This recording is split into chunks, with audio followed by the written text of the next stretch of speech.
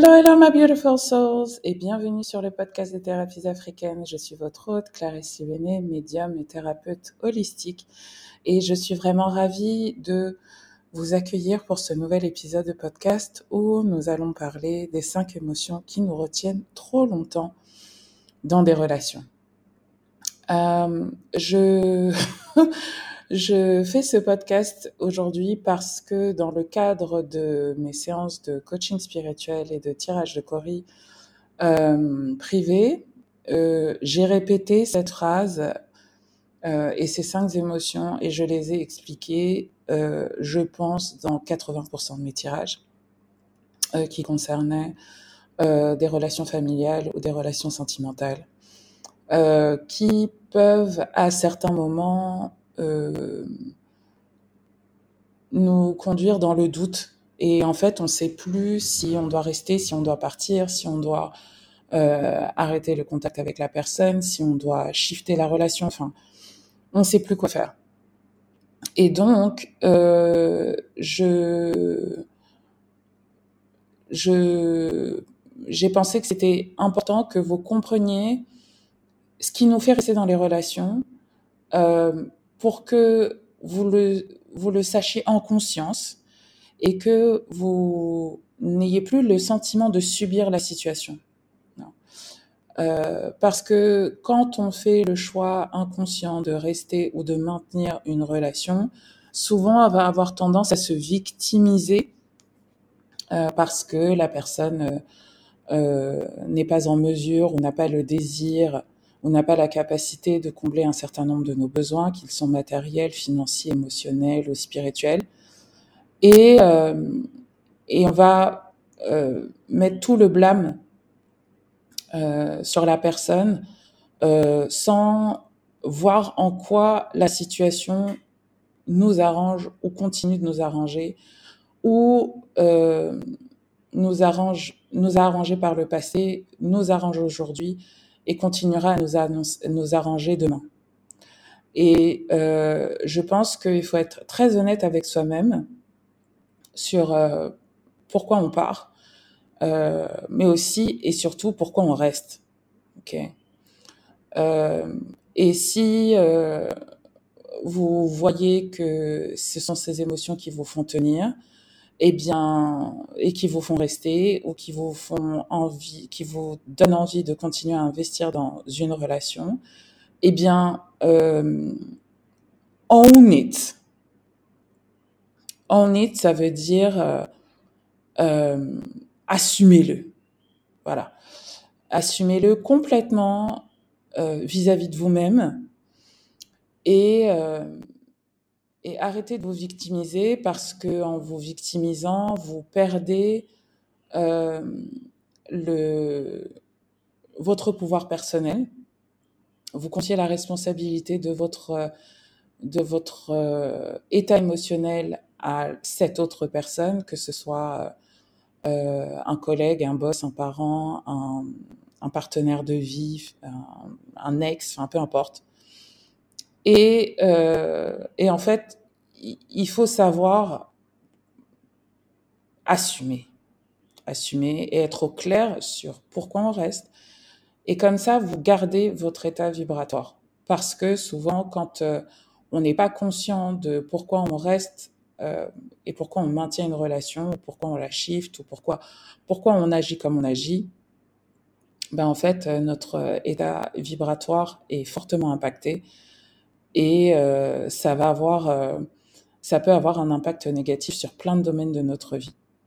Je pense aussi qu'il faut être très au clair aussi sur la notion de se trahir et être véritablement au clair sur ses valeurs, mais c'est pas ce dont on va parler aujourd'hui. Aujourd'hui, on va vraiment se focaliser sur les 5 émotions qui nous retiennent trop longtemps dans des relations et qu'est-ce que vous pouvez en faire. Okay. Et si vous avez envie qu'on travaille cela ensemble, je vous invite à prendre une séance de coaching spirituel avec moi.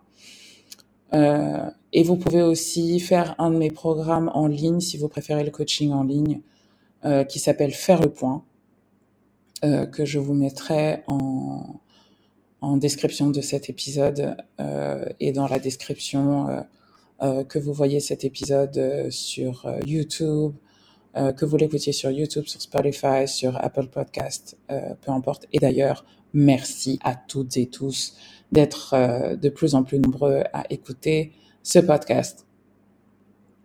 Donc, quelles sont les 5 émotions qui nous retiennent dans une relation et qui peuvent faire en sorte que on reste dans la relation trop longtemps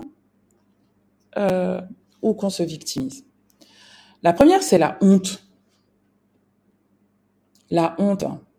La honte vis-à-vis des autres. Vis-à-vis des autres, que ce soit sa famille. La honte de partir, la honte de mettre un terme à la relation, la honte d'être célibataire, la honte d'être une mauvaise fille, la honte d'être en échec en fait. Surtout si vous avez tiré votre fierté personnelle d'être en couple ou d'être une bonne personne en jouant tel et tel rôle. Ça peut être très difficile d'assumer ensuite, ouais ben écoute, en fait je ne me sentais pas bien, ça ne marchait pas. Ça peut être très très difficile. Donc si vous sentez que vous êtes retenu par la honte, la question que j'ai envie de vous poser, c'est pourquoi vous accordez autant d'importance au regard des autres sur vous. Okay.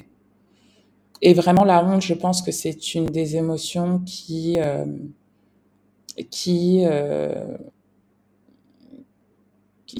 vraiment destructrice.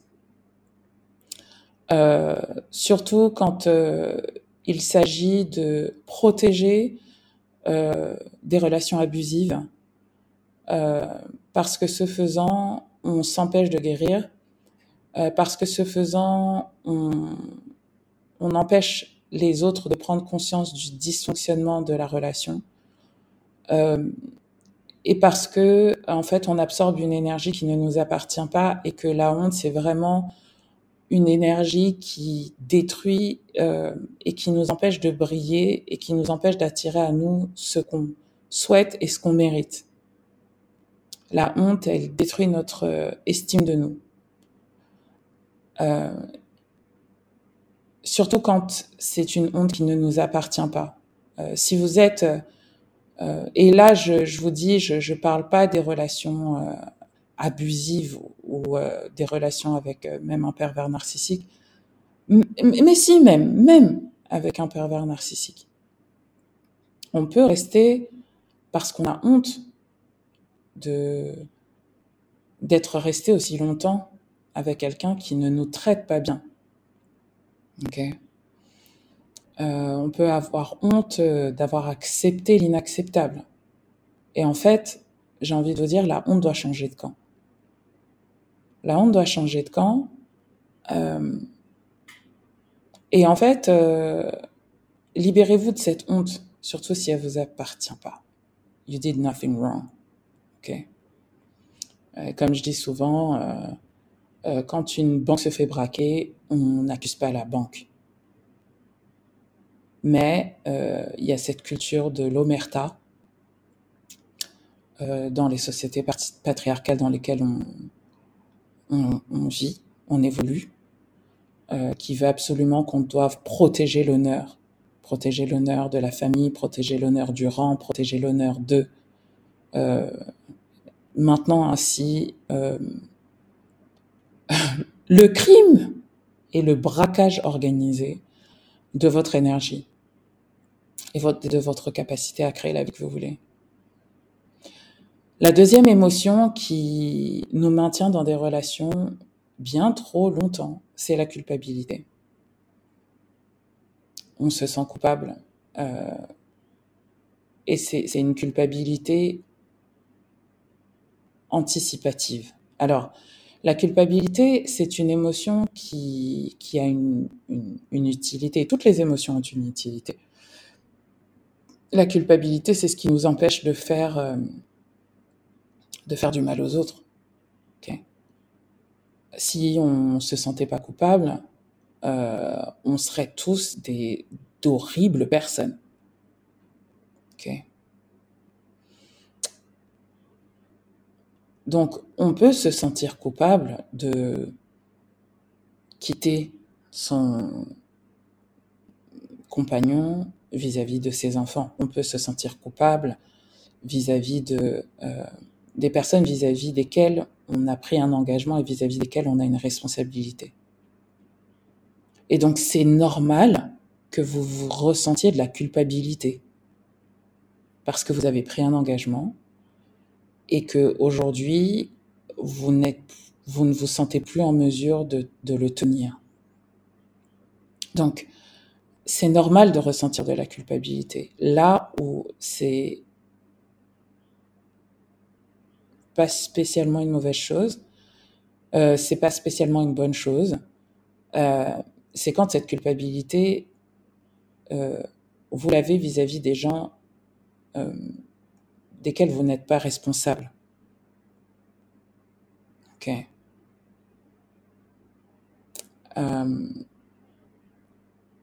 Et souvent, je vois des femmes qui ont peur de quitter un homme qui est devenu dépendant d'elles, émotionnellement, financièrement, matériellement, et qui se sentent coupables de laisser cette personne devenir un adulte. Et en fait, vous devez comprendre que si vous y laissez des plumes, cette culpabilité vous tue, alors qu'en fait, elle part d'une croyance qui est fausse. Et la croyance fausse, c'est que vous êtes responsable du bien-être mental, physique, émotionnel et spirituel d'un adulte qui n'est pas un enfant. Donc, je vous invite vraiment à vous interroger sur votre sentiment de culpabilité, vis-à-vis de qui vous sentez-vous coupable. Est-ce que vous avez la responsabilité du bien-être émotionnel, physique, mental, spirituel de cette personne? Ok. Ça peut être même vos collègues. Je me sens coupable de quitter mon taf, tout le monde est submergé de travail, je suis épuisée, mais il faut que je reste parce que... Hein. Et je pense notamment au personnel hospitalier qui est au bout du rouleau et qui se sent coupable de vouloir vaquer à leurs occupations et d'envisager par exemple une carrière dans le libéral alors que et là je dis quelque chose que j'assume complètement, l'État français est le pire pervers narcissique de l'histoire et use et abuse des gens. Donc est-ce que vous avez la responsabilité du bon fonctionnement d'eux? Et si c'est le cas, comment pouvez-vous faire en sorte de continuer à être responsable? Qu'est-ce que vous pouvez mettre en place pour éviter les dommages? Et si vous ne voyez pas de possibilité de combler les dommages, eh ben, je comprends que vous ayez envie de rester. Ou si vous ne vous en sentez pas la force ni le courage, je comprends que vous ayez envie de rester. Ok? Et donc, own it, assumez-le. Sachez pourquoi vous restez. Ok? Et vous voyez, la culpabilité, c'est une des émotions qui fait que la plupart des couples qui durent longtemps restent ensemble. Parce qu'ils n'ont pas envie de faire de mal à telle et telle personne. Mais la différence entre les couples longs que je vois et les autres, c'est qu'ils le savent très bien. Troisième émotion, c'est le confort. Le confort. Le confort, et en particulier le confort matériel et le confort émotionnel et le confort physique. c'est la flemme et l'impossibilité.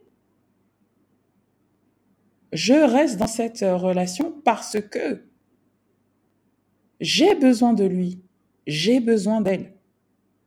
Je ne peux pas quitter ce confort, ni pour moi, ni pour mes enfants. Je ne peux pas quitter la maison qu'on a achetée, qui est une zone de confort pour moi et mes enfants que nous avons créée. Parce que j'en ai pas les moyens. Je ne peux pas quitter cette personne parce que je n'ai pas envie d'avoir à recréer une vie de famille. Je n'ai pas envie de quitter cette personne parce que je n'ai pas envie de montrer mon intimité et de la partager avec une autre femme ou un autre homme. Même si cette personne ne comble pas tous mes besoins, I'm comfortable. Assumez-le. 4e émotion, la peur. J'ai peur. J'ai peur d'être seule, j'ai peur de finir seule avec des chats, j'ai 40 ans et je me vois pas refaire ma vie, j'ai peur qu'ils se remettent avec quelqu'un d'autre et que mes enfants aient à gérer une belle-mère, j'ai peur que ça fuck up complètement la psyché de mes enfants, j'ai peur.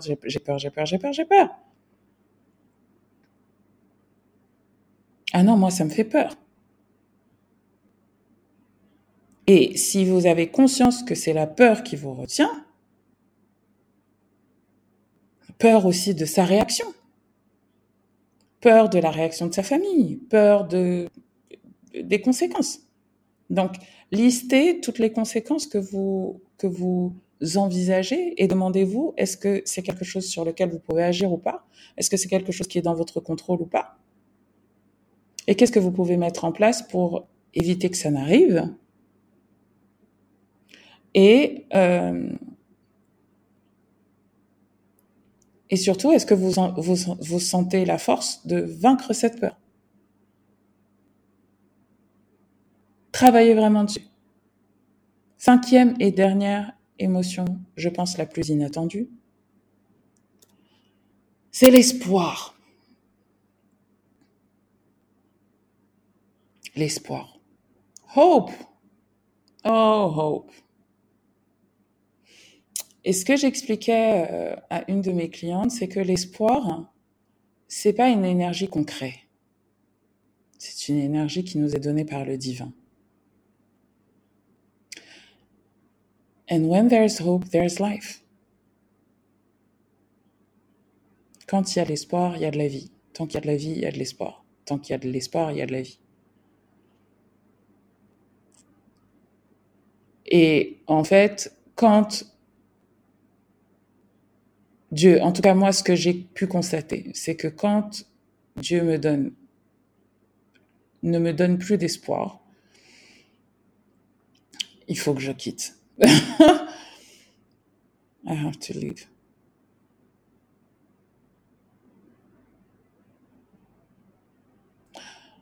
Et en fait, l'espoir, c'est une émotion à double tranchant. Parce que souvent, on est le seul ou la seule à nourrir des espoirs. On est le seul ou la seule à recevoir cette énergie. Et donc, on est la seule à projeter, le seul ou la seule à projeter, à anticiper de bonnes choses et de belles choses pour la suite de la relation.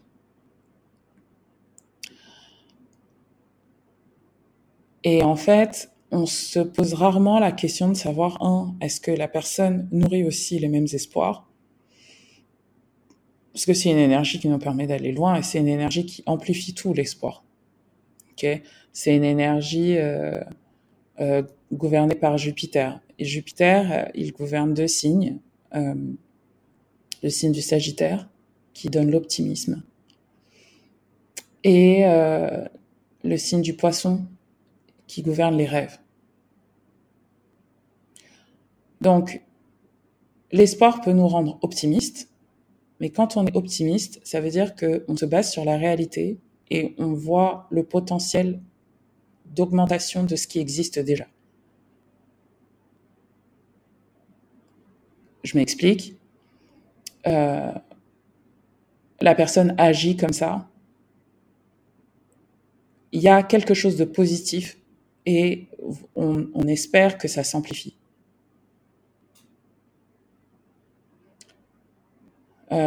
Versus le rêve, qui n'est basé sur rien de tangible, rien de réel, et qui peut nous bercer dans des illusions. Exemple, la personne m'a dit qu'il était comme ci, comme ça, et donc je vais projeter et anticiper du positif sur la base de ce que la personne m'a dit, pas sur la base de ce que la personne a fait et de la manière dont la personne agit. Et donc l'espoir, il faut faire très attention avec l'espoir. Vérifier qu'on cherche à projeter du positif dans quelque chose qui est réel et tangible et pas se bercer d'illusions et donc de désillusions. Voilà mes chéris. J'espère vraiment que ça vous aide à faire le point. Et dans un prochain épisode du podcast que je suis en train d'écrire et de rédiger, de formuler, j'ai vraiment hâte de partager avec vous ce qui se passe avec les hommes de 50 ans, la génération 1971, 1984, mais également la génération 1969 à 1977. Chiron en bélier, Pluton en balance. Qu'est-ce qui se passe avec eux? What's going on with them? Et quand vous allez comprendre ce qui se passe, cela vous permettra de savoir comment vous positionner.